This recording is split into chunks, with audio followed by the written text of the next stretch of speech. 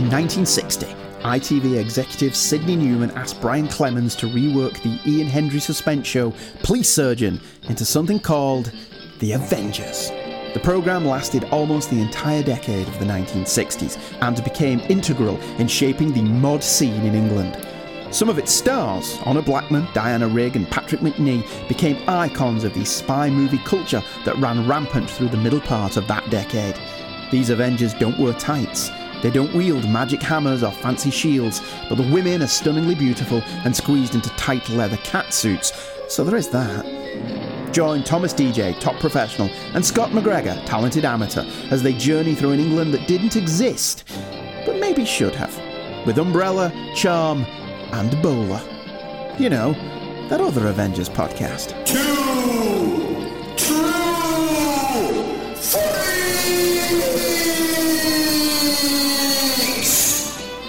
Warning! No one will be admitted during the exciting paying for a package of razor scene. Yeah. I'd forgotten that one already, blessedly. Yeah. But it lasted forever, didn't it? Oh, my Lord. Unfortunately, people, we are at that point. This is the 9th episode, I think, of the second season. yes. It is the second of the Dr. King episodes, which means already I'm kind of prejudiced against it. Although wasn't as smug this time, was he? We'll get into my thoughts after the recap and such. But he's Thomas DJ, by the way. And he's Scott McGregor, talented amateur. And this is, of course, your monthly dose of 60 swinging London spy shenanigans. Try saying that 6 times fast. With Umbrella, Charm, and Bowler. And I believe this is officially our 12th episode of this. So we have a year. This has been going on for a year then. A year, okay. Yes. I mean, a year and a month now because we took that whole December off. Yeah. Yep. And I misspoke last episode and said last episode was 12th, but this is actually our 12th. So. Okay. Well, thank you very much for those of you who have continued to follow this. I thought this was going to be a podcast that I just did because I made a promise a long time ago.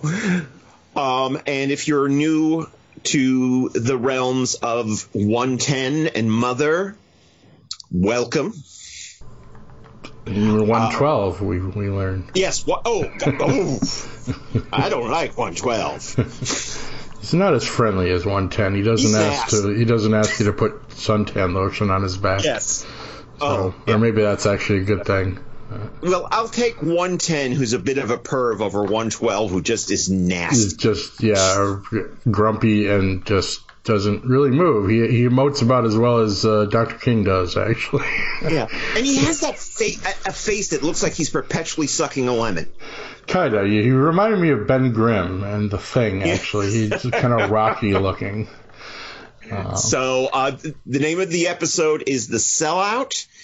It was broadcast on November 24th, 1962 in London as part of the ABC Broadcasting Corporation there. And its U.S. premiere was on the 6th of February of 1991 as part of the A&E. Remember A&E back when it was actually about arts and entertainment? Yes. I remember I was, alive and watching television when it first started, I believe. What was that? There was a Robot Chicken sketch where they were talking. It's like, A&E, somewhere we got really, really gay. Yeah.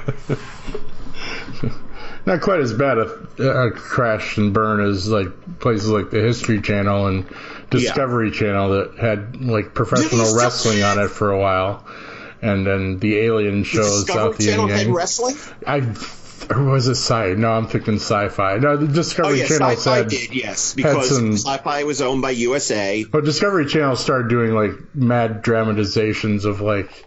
End of the world stuff, and like I remember seeing one in an actual college class was like Discovery Channel on what would happen if the Yellowstone caldera went up, and it was, like Sharknado level of bad. And there was one show that I used to like watching on the History Channel, which was about military history.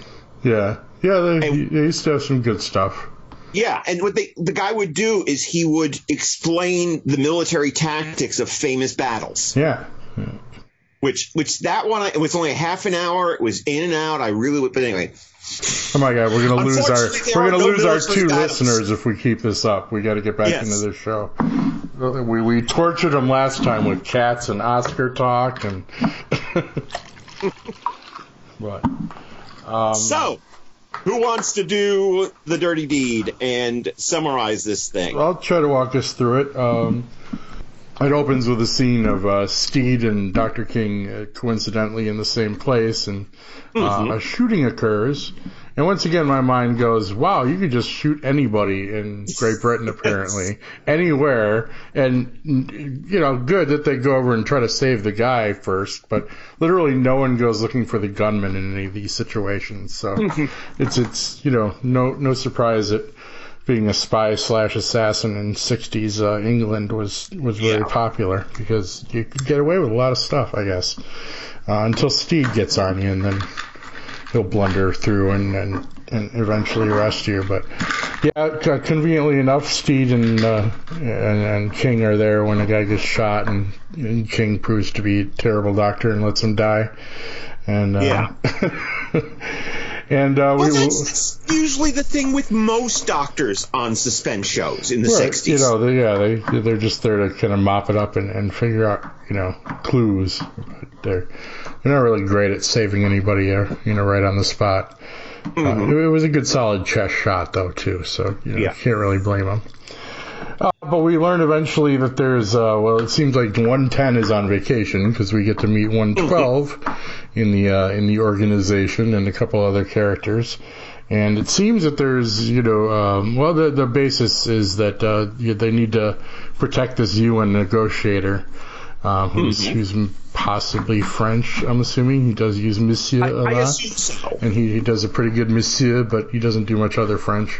Yeah. Well, he does talk about growing up as a young boy in Paris. Right, yeah. So, and he's listed as Monsieur Roland, but as far as French accents go, he has about as good a one as anybody has in this show so far. I apologize to the audience. I seem to be losing my voice today.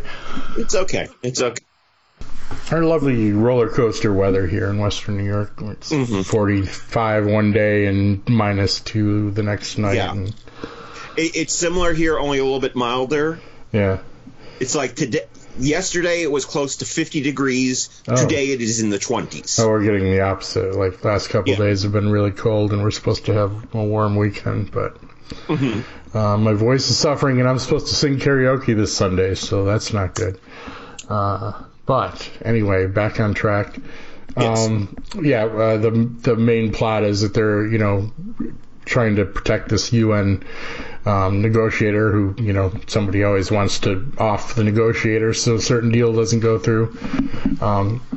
So Steed is doing busy work as far as that's concerned, but we also find out that there's potentially a spy in the spy organization, double agent type stuff, and might be leaking secrets, I don't know if they suspected he was leaking it to the negotiator, or I wasn't real clear on that, but I think he was leaking information to the faction that did not want peace in East Asia. Right, yeah, that's right. Because we don't know anything about what he's negotiating other than it's about East Asia. East Asia, and it's very vital, and war will be called if he doesn't succeed or whatever.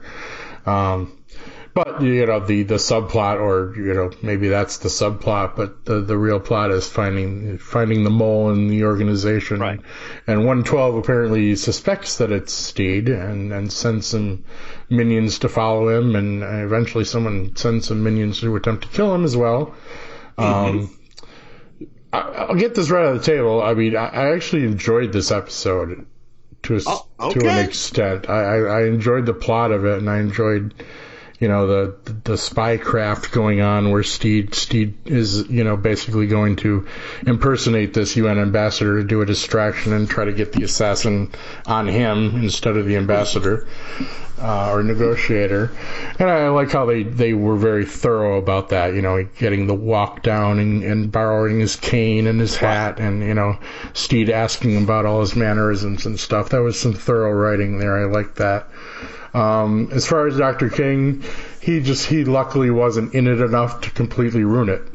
So unlike he does do the only bit of action in the show. Right. That was there was one scene that wasn't real strong in my opinion, but just let him do kind of simple busy work instead of having to stand there and try to carry a scene with another actor for like 5 minutes, like he did in the last one, which he did not do well. Because he still got the same, just chiseled jaw, his just stone face expression that he has in everything. And it didn't really require him to try to do much more in this one, so he wasn't as painful in this one.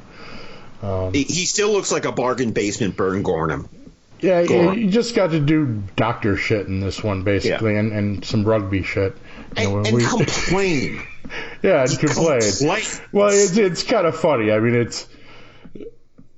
Also, the writers obviously missed a great opportunity near the end. He's in dire straits, and we should have taken the opportunity to throw some real stakes in the show, and they probably should have just gotten Dr. King killed at the end of this episode and had...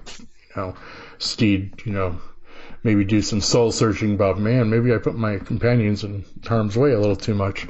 It would have been the perfect way to segue him out and not have to recycle Dr. Kimball scripts and plop in Stone Man to do it. Unfortunately, there's one more we've got to endure, but that's later. But Judy comes back as his assistant. Yeah. To basically answer the phone twice. I was impressed by the car phone scene in this one. There was some nice technology going on. But yeah, Dr. King, it was the writing fell apart for me a little bit near the end where Steed basically, I thought the scenes between him and King weren't bad actually, and it was just kind of, it's kind of the standard. It was a template, Steed getting someone to do his job, with him, basically, and badger someone into helping him. And I just felt like Steed was like, man, it's just like every other person he knows in the world is like not available this week because he's scraping the bottom of the barrel here. And Scales? No. Yeah. Okay. Venus. No singing in this one. Sorry. No, but. I mean, needless to say, Kathy could have taken out the assassin as well. Yeah. It would have just been like a more finely, articulated judo chop instead of a rugby tackle. But the rugby tackle was cool. So King does get to save Steed, and then it did show a little vulnerability because I don't think Steed wasn't sure if he was going to make it or not, I think. Right. Because he basically tried to set this up with King, was very reluctant. King was like, no, I don't want to do that. And he eventually baggers into him. It's like, all right, what time I got to be there? But Steed wasn't sure this time. He wasn't positive his companion was coming through because he called to check on him. And the way I read it is, he was genuinely concerned that King wasn't going to show up at the right time. But of course he did, Yes. So, or he just realized that the guy's so boring. Like, well, if he left his office at all, he's on his way to help me. Because what else has he got to do in his life? He's a spy. He's too boring. Exactly. Yeah, he's got no life. If he's out of the office, he's coming to help me. He's a sucker. I mean, at least Dr. Keel seemed to have some life to him. I called him Kimball again, didn't I? I keep calling Dr. Keel Dr. Kimball. I don't know. That's another doctor in another show. Yeah, I realize that. Must remind me of... I don't know. This episode is notorious for having a plethora of gaffes. Yeah, I was seeing some of those on IMDb. Well, actually, the only one they have is Steed slightly overshoots his parking spot, puts money in the meter anyway or something. Yeah, but I'm sure you have more for us. I think that the infamous barbershop scene, I think that the barber makes a number of gaffes. There are, you can see a couple of times the boom mic. Oh, I missed it. Yeah, I was looking at a very bad copy though. So yeah.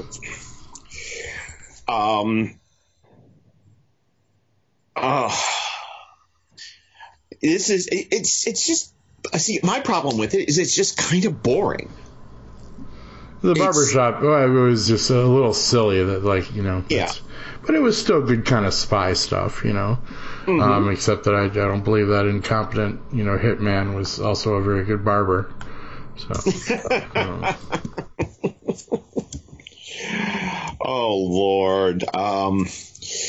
This is one of the first times we found somebody in the cast who's been here before. Anthony Blackshaw, who we saw in the Mauritius Penny, is the... Yeah, I just pulled up his face. Yep. Yes, he is a policeman in this episode.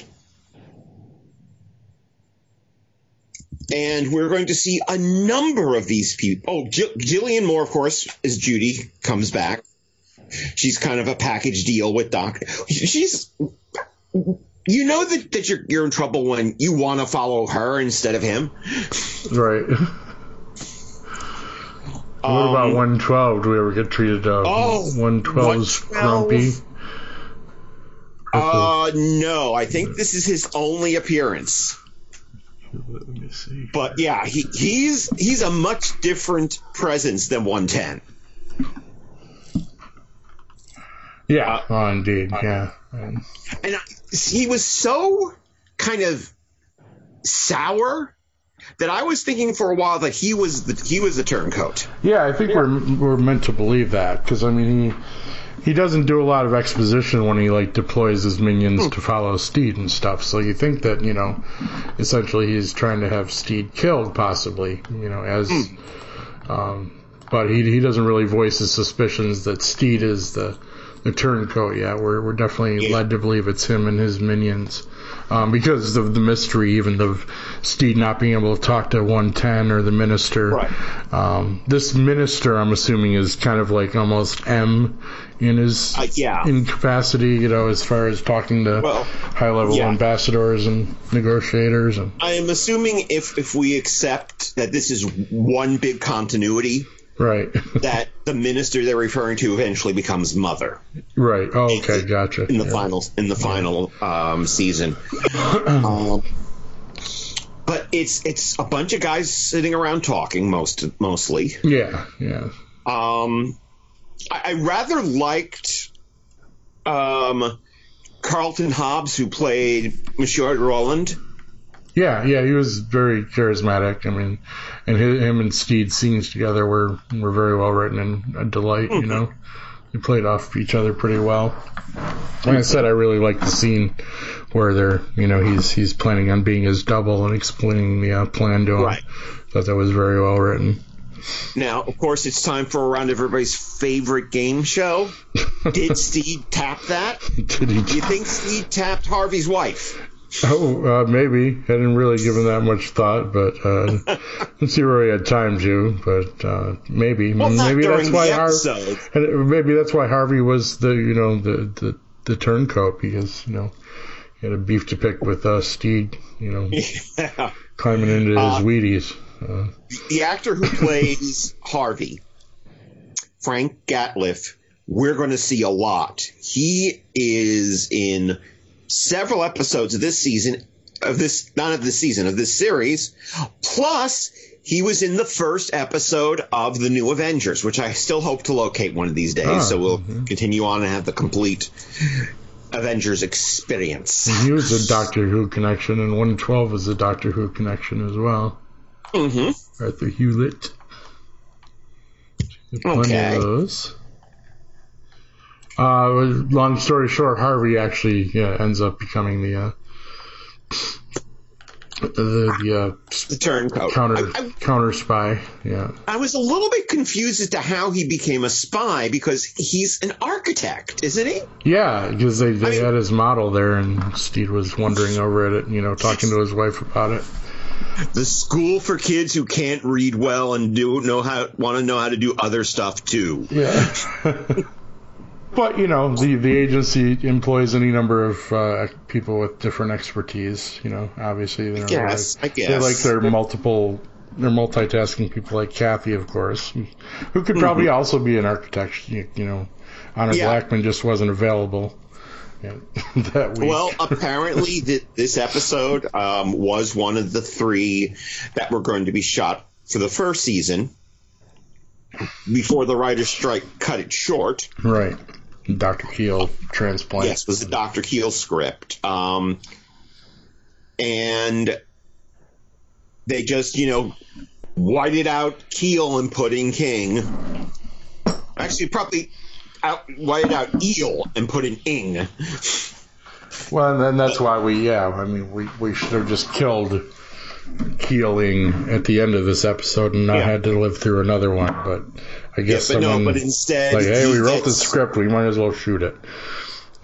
Yeah, exactly. And he ends up in one of the least tense standoffs in the world during the press conference, and I'm like, okay. It's just... It really, I know you said you enjoyed it. I just don't think it's very good. I enjoyed the plot. It was kind of boring, and I like I see where they were going with that. Let's put it that way. Mm-hmm. It's a solid espionage plot, I think. What did you think of the prodigious use of outdoor filming? I guess I didn't give it much thought. Because this is like probably the most outdoor insets we've seen so far. Huh. I guess I didn't really notice or give it much thought. I was just concentrating on the writing and trying to stay awake during the King scenes. Luckily, you had me so scared for this episode, and I guess I was pleasantly surprised because he wasn't in it as much as he was in was it Mission to Cuba was the one or something? Yeah. Mission to Montreal. Okay, Mission to Cuba. Yeah, I'm sure we'll have a Mission to Cuba somewhere along the line so here. Don't come back. Yeah. But, man, my brain's just not working today. I'm sorry. Okay. But yeah, so when you have to have a bad character like that, it just he was just doing the doctor shit. And we did find out we actually did find out kind of Harvey's motivations, and it's that he is terminally ill, and Dr. King actually got to see that, and so he was just trying to grab up what booty he could for his high maintenance wife, which he admits, you see my wife, she likes money, so if I want to at least keep that till I die, I need money. So can't really blame the man. He's looking for booty for his booty. Exactly. It's like, geez, I got 6 months to live. I at least want to hold on to this hot wife while I'm going out. So can't really blame him, but he messed with the wrong Avenger, apparently. So. Yeah. There is another... there's a 007 connection in this episode. It's Michael Mellinger, who played Frasier. Now, who is he? Because I barely remember that character. Frasier was the barber. Oh, okay, yep. He goes on to be one of the henchmen in Goldfinger. Ah, all right. Who gets dispatched during the Fort Knox. Ah. So the... like henchman number 5 or something like something that? like that. He was called Kish. Kish, okay. I'm thinking about revisit because I have everything up to date except for Spectre. So I'm thinking about maybe revisiting them all 24 for a reason. I think they're all on Hulu right now. Yeah, I should do it myself, but so much to watch. I actually haven't seen Spectre yet or Quantum of Solace. I should finish off my Craig before I see the new one. Maybe you want to listen to, I think that we're calling it Craigslist. Which is the special I recorded with the great Andrew Leyland, who, of course, is the narrator in our intro segment. And we did a whole discussion about the Daniel Craig Bonds as they stand. Mm-hmm. So that would be good. I was saying to you before we started this that we need to suck it up and get up at 6 a.m. or something and get him on this show to get the true British perspective and can tell us Yanks what we're getting wrong. I should I will ask him today if he has a favorite Avengers episode. Yeah. But yeah, this has a reputation as being probably one of the worst episodes ever. I wouldn't go that far. Mission Montreal is worse. Yeah, I gotta agree with that. Yeah, and I don't even remember Dead on Course, which is the last one that we're going to have to suffer through with Dr. King. But it's just blah. It's just not very good, and considering that the only thing we get close to action or suspense is John Rawlinson tackling a guy, it was not the most rewarding experience for me. No, at least they did have I thought it was nice that they wrote in, Steed, basically. It's like, so where'd you play, basically, rugby, yeah. I'm assuming. And so it added, they actually attempted to add something to this one-dimensional character. And, why? Well, we need the doctor to do a rugby tackle. So he played rugby somewhere, Okay. The rugby tackle really wouldn't work with Kathy. She would have had to do the martial arts thing. Kathy would just throw him over her shoulder. Yeah, We've seen it before. We know that when Kathy puts on the leather, shit's about to get real. Yeah. She could just stare me down, and I would drop my gun and be like, "Don't hurt me too much, but hurt me a little bit." Okay, I'm in trouble again with a girlfriend. Uh-oh. Well. She sits here when I edit all these things, and I forget what I say about Kathy, and then I get the side eye. There's nothing wrong with having a super crush. No. She gave up all rights to criticize my celebrity crushes when we first got together, and I found out how badly she gushes for Sean Connery in a kilt. So she's got nothing to say. Oh, do you know that? I learned this morning. Sean Connery was the first choice to play Sybok. Oh, really?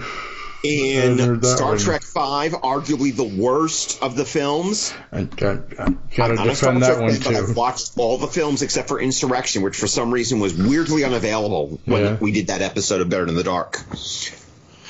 And I just try to picture William Shatner acting opposite Sean Connery, and it gives me the giggles. Yeah, that would have been some good hamming right there, but I don't think. We've seen Sean Connery do a Scottish Russian accent and a Scottish Latino accent, and they're just both Scottish accents. And he is not afraid. I don't think a Scottish Vulcan accent would have probably scarred me for life. So. And we all know he is. And we're going to be encountering Mr. Sir Connery way down the line when we get to the end of this journey. And as we learn in that film, Mr. Connery has no problem chowing down on some scenery. No, never has. This is the winter of your discontent. Sorry. One of those films I recognize as bad, but I still have affection for it. I think I saw it when it first hit DVD, so I have little or no recollection of it at all. In the theater. I don't even know. Yeah. Yeah. at a theater on 33rd Street, in fact. I'd probably watch it more just to see Uma Thurman in the suit than anything else. So. Well, you know who was supposed to be Emma Peel before the ever popular Prior Commitments interfered? No. Nicole Kidman. She arguably would have been better for the part at that time, but. And Nicole Kidman circa 2000? Yeah. Oh, yeah. Yeah. And we're getting very pervy for some reason. Now, anyway. Yeah. I mean, yeah. I'll stop while I'm in trouble. So, I would maybe, on a scale from 1 to 5 umbrellas, maybe a 2. We should probably start that for every episode. 1 to 5 I guess umbrellas. so. I guess so. I'll give it, guys. I'll give we've got 169 shows to do. So. Yeah. I'll give it about 2. I'll have to give it 2.25. Okay. Umbrellas, because I liked it so basically slightly better than you hated it. What? I said I'll give props to the writing and the plot, and that's about it, because it wasn't. McNee was on. I mean, he's consistent in just about all of them.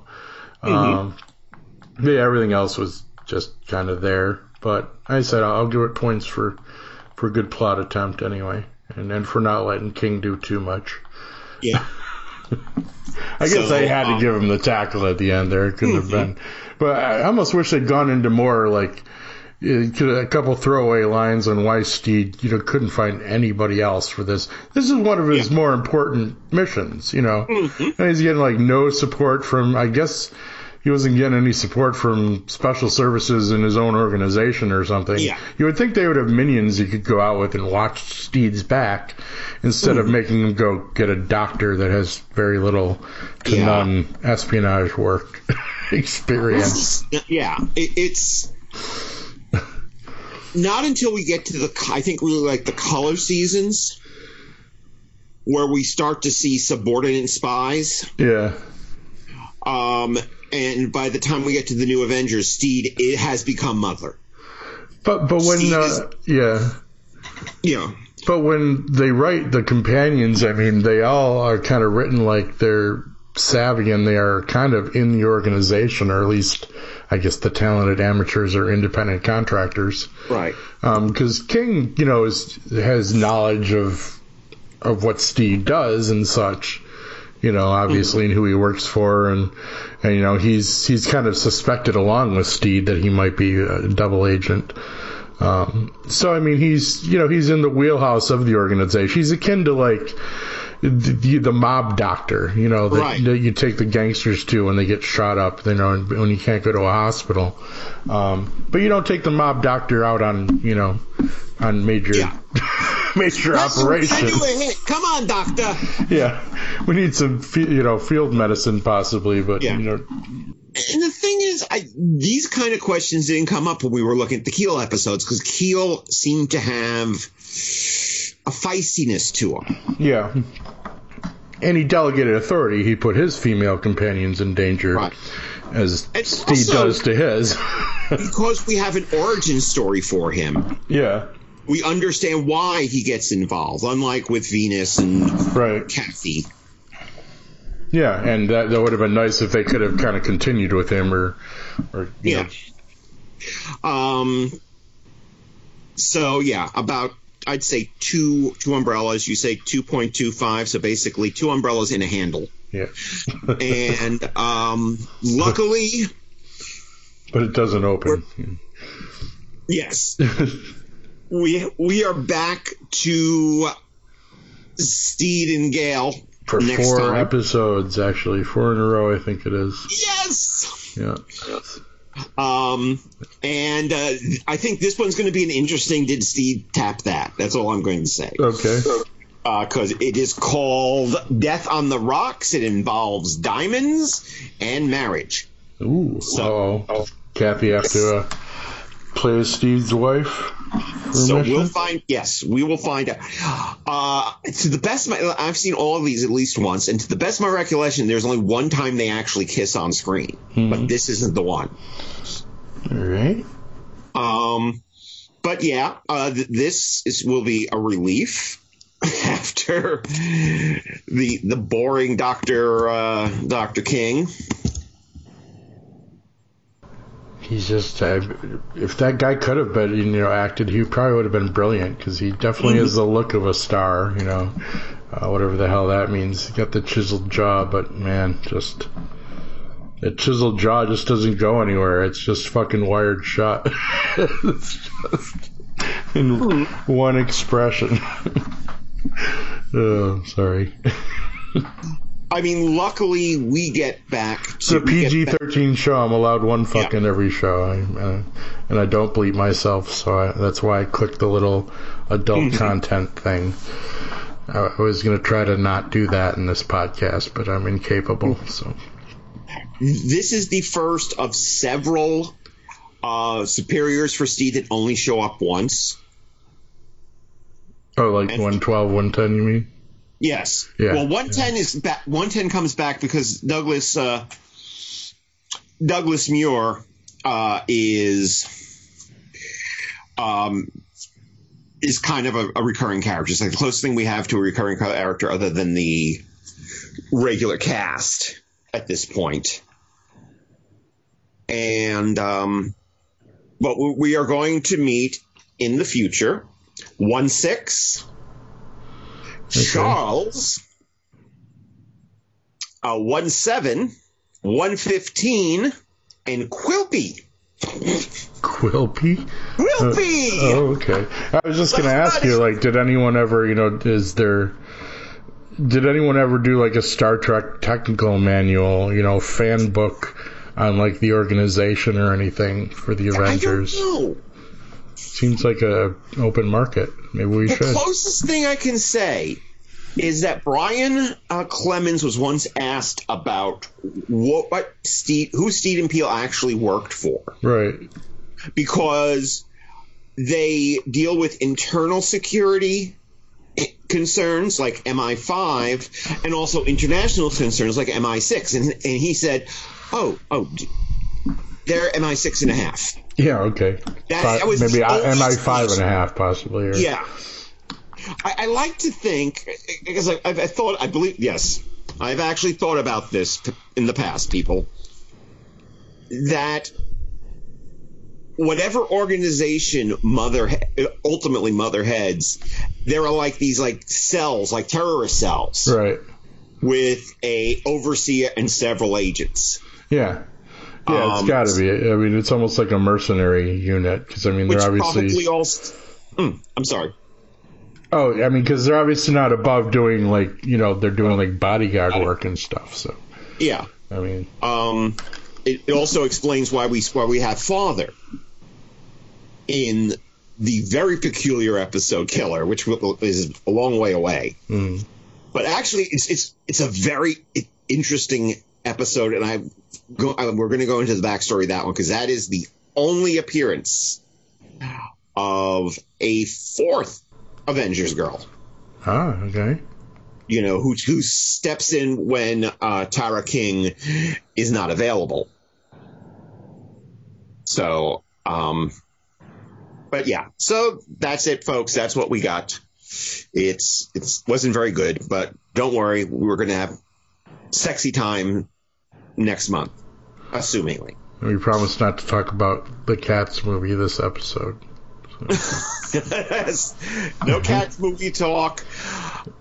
Or any other talk. Oh, I know your rage at... well, no, luckily Joker didn't win Best Picture. No, but... no, I was very pleased. So I actually called off my riot.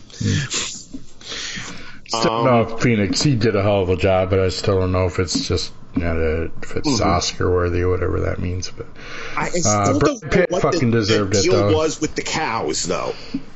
Yeah, I'm like, this is about movies. Why are you talking about don't keep the cows? I don't know. Not a lot of other Avengers news. which is not surprising. I have not heard hide nor hair from either Shane Black or Frank. What is his name? The guy. He's the guy who directed Fred Dekker. That's it. Who are at one time talking in public about we're developing an Avengers reboot. Yeah. And to be honest, now granted, I had this opinion before I saw The Predator. Yeah. I was thinking that is probably one of the few Americans that I would trust to do an Avengers reboot. They're talking just a movie or the series? No, a series. Really? A reboot of the series. They talked about how they wanted to make it a period piece, and they wanted to make it, as they put it, James Bond meets Doctor Who. Yeah. That was about it. I like Shane Black's work, but I just don't see why that's a good idea. I don't know. Well, first off, we know that Shane Black is good with double acts. Yeah, absolutely. Yeah, I mean if anything, that's his forte. Yeah, that's his forte, and I think that both of them have an appropriately skewed sense of humor, which I think is needed because, of course, you know that when they're talking about we're rebooting the Avengers, not rebooting this Avengers we're talking about right now. Right. But what the Avengers becomes in about 3 years. So I don't know. Just do spy TV show with the humor that's not called the Avengers. May I request, if you are listening, Mr. Black and Mr. Dekker, talk to Karen Gillan.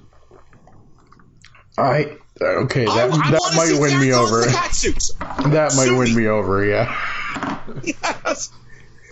I want to see Karen Gillan in the cat suits. I love me some Karen Gillan.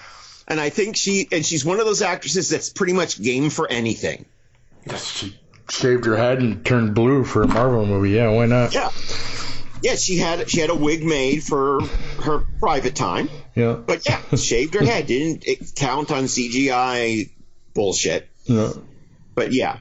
But the question would be, who would play Steve, though? She's doing the friggin' Jumanji movie, so I think an Avengers show might be a step up for her. And I'd be willing to forgive you if you let her keep her Scottish accent. That would be interesting. That would be an interesting dynamic, or a little change there that I could maybe live with. Because, I don't like me a Scottish accent on a woman. I admit I have a particular fetish for tall redheads with Scottish accents. I think any healthy person does, really. Yeah. And Miss Gillan is six even. So. Wow, I didn't realize she was that tall. Wow. She was so tall that Stephen Moffat had to redesign the Daleks for his season. Yeah. Because Russell T. Davies designed the Daleks so that they would be eye level with Billie Piper. Gotcha. Well, that's whole new levels to my Amy Pond fantasies. Let me tell you, her knowing that she's 6 foot.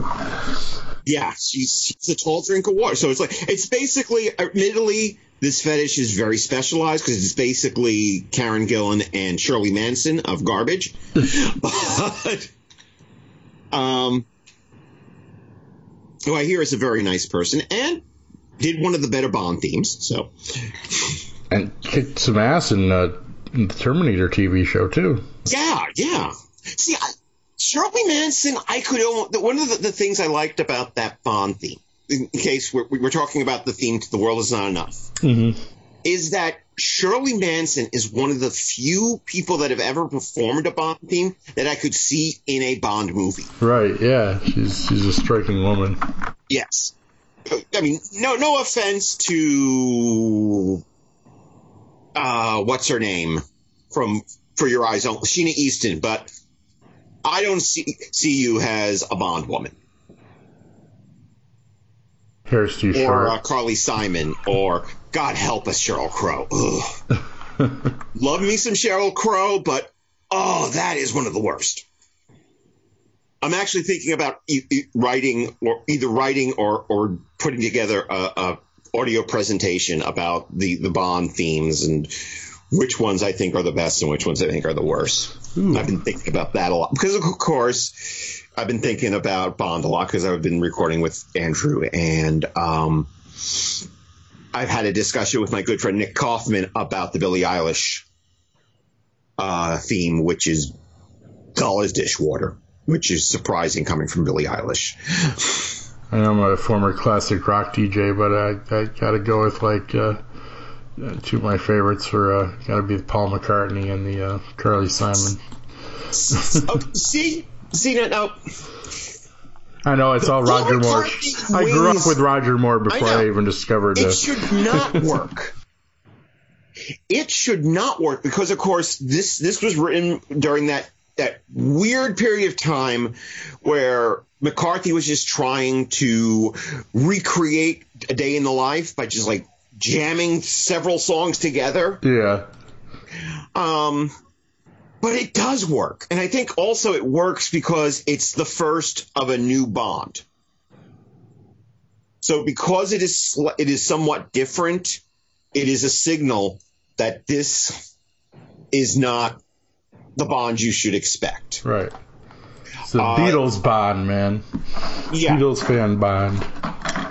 Yes, I don't know. Yacht Rock Bond. Yeah. Yacht Rock Bond, yep. I would love for somebody to design a T-shirt for Yacht Rock Bond. I'd wear it. Right. Plane might be crashing. No? All right. Good. Okay. So there's some loud planes going over my house always, and you just one of these days, sometimes they sound really close. So sorry. Okay, I was about to dive under the table. Anyway, let's wrap this up. So if we tangent again, we'll have a revolt on our hands. Okay. So, guys, as always, if you want to keep up with any sparse Avengers news that we kind of dig up, join our Facebook group with Umbrella, Charm, and Bowler. Are you going to be doing another season of Garage Sale Gloat when it gets warmer? Oh, I'm hoping to, yeah. Okay. Yeah, I'm sure Mr. Honeywell will be up for it, and I'd miss it if we didn't. My mom wants to do it again, so and I've talked to someone else around here that might want to go out with us, so we're actually trying to recruit people into our madness now. So, and I'd love to get Dario Gonzalez back for another show or two. He needs to come and visit Western New York again. Dario, we know you're listening. Well, speaking of Dario, there may be another Two True Freaks commentary coming next month because Chris is coming down here to New York, and we have talked about a commentary on a certain recent film that, shall we say, is very, very vibrant. And also look out for, I think it's being called Craigslist. I think we've all agreed on that. Craigslist, which is the first of, I hope to be, a series of occasional specials that I'll be doing with various people. I've talked to Shag Matthews about doing something about what we call in Doctor Who fandom the wilderness years. Okay. And as I said to Andrew this morning, I said, I think it might be time for me to get off my ass and actually start watching that complete collection of UFO episodes. So we can I'd talk be down about with discussing that anytime too. Another show I grew up with. Yeah, well, it was just funny because one time on my Facebook I said, "What licensed property would you like to see me tackle?" And Andrew said UFO, and I said, I haven't thought about that in a while, and I did some research, and they're all available on archive.org. Oh, they're all on Hulu right now too, or one of my TV channels here that and my Roku stick. So yeah. But yeah, so follow us on Facebook. But I don't know. Me being a guest on your show seems to be a curse because you still haven't gotten out that Doom Patrol episode that we did. Oh God. Yeah. Well, you know why? Because the old laptop fried and that was on it. Oh man, that sucks. So episodes 2 and 3 now only exist on the Patreon page. I'll have to download it and work it or something. But yeah, so follow Garage Sale Gloat. Weekly Heroics is now done. I mean, until probably. Okay. I don't know. Just been having some things going on, and this is about the only thing that my creative brain can handle. I want to be a guest on a lot of shows for a while. That's my goal right now, because I don't have to edit them. I think I can safely say, as one half of the brain trust that runs the Honeywell experiment, if you have a favorite Grindhouse movie, let us know and we'll have you on. Ooh, challenge accepted. I'll definitely think about that. So, and yes, Honeywell experiment is still continuing. What do we have for this month? Excuse me for a second while I look this up. I got the page right here. Let me see. Well, I know that this month we did Thriller: A Cruel Picture, but I'm looking for what we have set up for March. Okay, Honeywell experiment. Here we go. Give me a second. Thriller: A Cruel. Oh, Eat My Dust is our March. Is my March episode? It's Russ Myers, isn't it? No, Eat My Dust is the first of a trilogy of redneck romances. This one starring a young Ron Howard. Right, okay, yeah. And the deal was Ron Howard agreed to star in this film. Basically, he agreed to star in this because Roger Corman said, if you star in this film, I'll give you a second film. I'll give you a film to direct on your own. So all those great Ron Howard films that we've had in the past, it's all wow, nice.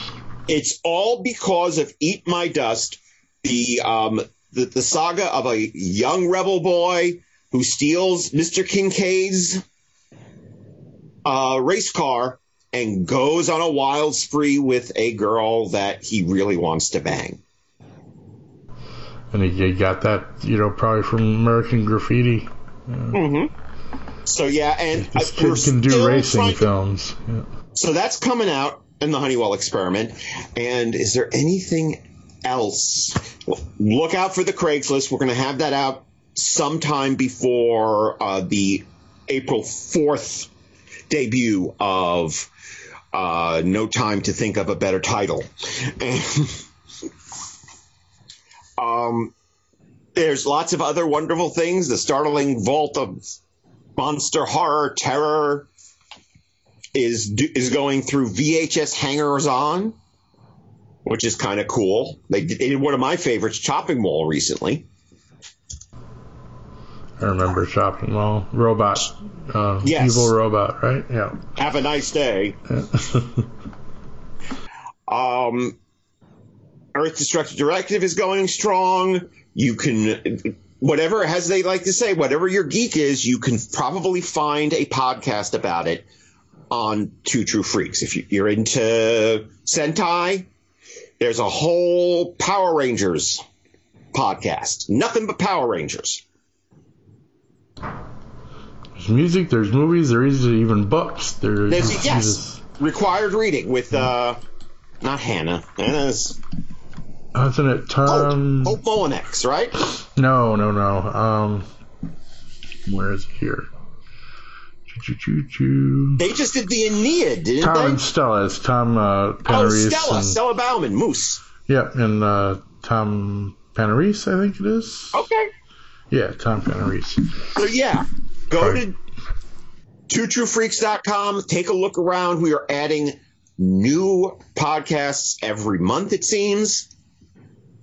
And they do some heavy and iconic books and even like comic book stuff. I mean, they've done Vanity Fair and Fahrenheit 451. If you're a big literature fan, that's your jam there.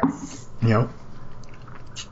So can't say we're just the weird comic and sci-fi stuff. We got some creative chops and some. And we also do a... And then you have people like me that just does silly shit. well, this is an index show. For the, I don't know, 5 people who actually are still devoted to the Avengers. So yeah. Please consider. That's the other thing we should mention. There's going to be a new website soon. Yeah. There's going to be a new website. Each show will have its own community. Knock on wood. I don't want to count chickens before they hatch, but this one's hatching. Well, last I heard from Chris, it's going well. Yeah. But we're going to have our own blog and our own, like I guess, like Discord channel or something. Yeah. So it's going to hopefully bring interactivity to a new dimension. So watch for the new Two True Freaks. Yeah, I'm at the point I'd almost rather I'll probably like Weekly Heroics will probably, I'm already kind of formulating maybe having more of just a Weekly Heroics blog that runs down the what superhero stuff's going on and not necessarily, and just do the podcast on special occasions and stuff. But I'd actually am kind of more in a place that I'd rather start writing about some of this stuff and just talking about it. So we shall see. That would be awesome to have. Yes. So if you think I can babble on a microphone, folks, you ain't seen nothing yet. So, guys, we'll see you next month with Death on the Rocks. Ain't no big surprise. Pour me a drink and I'll tell you some... Wait, no, that's Neil Diamond. I'm sorry. Love on the Rocks. We all do that at karaoke this week and Weird get beat up. What? Neil Diamond auditioned for the role of Superman. Did he really? He probably would have made... I mean, that makes sense. Superboy was a good Jewish boy. Yeah. So, I mean, that would have worked. I would love... I would love Forever in blue trunks. Yes, that would have been perfect. Oh, yeah. Well, if you ever talk Kryptonite's to free, family but it can't... Never mind.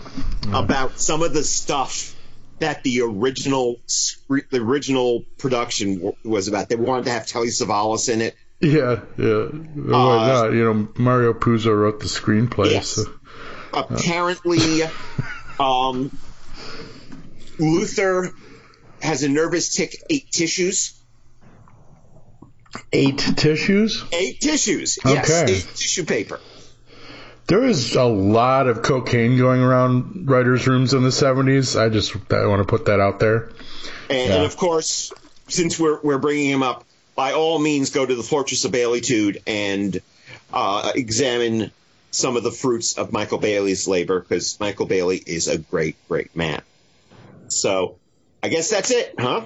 Oh, one more thing, of course. If you want to, of course, support this and other podcasts that I'm involved with, there's a new one coming. We're doing the pilot this weekend.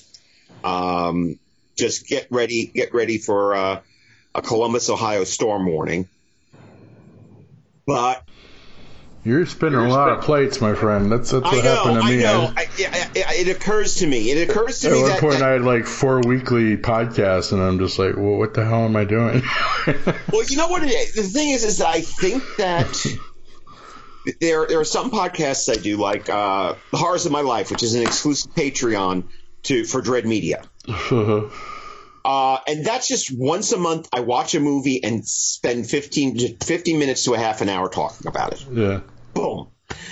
I think that Thomas DJ's Watching is dead. It is dead in the water. And there are some that are just occasional things. Yeah. Chris wants me to come to the movies officially. Good, yeah. That's has a Two True Freaks podcast, but the thing is, it's dependent on me actually going to a movie theater, right? Which means it depended on me having money. And this new one is just, here's this really interesting person with really fun views on comics. She is a younger fan. I'm an older fan. this could be a fun thing for people to listen in on. Yeah, absolutely. So Hurricane Anna's making her debut, folks. Coming soon. Sweet. We're going to Flushing Meadow Park, and then we're going to find ourselves a cafe, and we're going to talk. I think that we're going to talk about the question of Charles Xavier, role model or creepy old cult leader. Why can't we be both? Maybe we can be both. There's always vanilla. So, guys, if you want to support this and other of my related podcast endeavors, please consider joining the Domicile of Dread Patreon, which is at djsdomicileofdread.patreon.com, and visit the DJ's Domicile of Dread website, which is djsdomicileofdread.blogspot.com. I'm presently doing, at the behest of a friend of mine, a list of my favorite cheesy horror movies from the 70s and 80s. And if you want to just send me money to support my drinking habit, you can email me at cheapscottproductions@gmail.com, and I'll give you my PayPal. Right. Or you can buy us a coffee. Yeah, that too. We do have a coffee. We do have a. You don't know if you don't ask. That's all I'm saying. Yeah, there is a coffee page, which I think the coffee page is ko.fi.com/Thomas DJ. If you want to just give us a pat on the back and say good job, and I promise I will send half of it to Scott. Yay! Love coffee. Coffee is life. And I got to go get some so I can no longer continue to talk right now. And there's like a mug with half a cup of coffee, and the coffee's already cold because it's been in transit. That's why the good Lord made microwaves. Oh, there you go. So I'm good. Yep. So until next time, folks, take good care of Mother. Visit our website at twotruefreaks.com. Two True Freaks is always spelled TWOTRUEFREAKS. Two True Freaks and all of its excellent affiliates are available on iTunes, and you can choose to subscribe to either the entire network if you wish, or pick whichever individual shows you want to follow. We have so many shows to choose from, there's just bound to be one that appeals to your particular fandom. You can find Two True Freaks on Facebook. Just search for Two True Freaks. If you ever leave your house and you actually have friends, why don't you tell them about Two True Freaks? If you've enjoyed our show, please won't you take a moment to rate us on iTunes? That helps others find the show too. Thanks for listening, and join us every Monday for new episodes of Two True Freaks.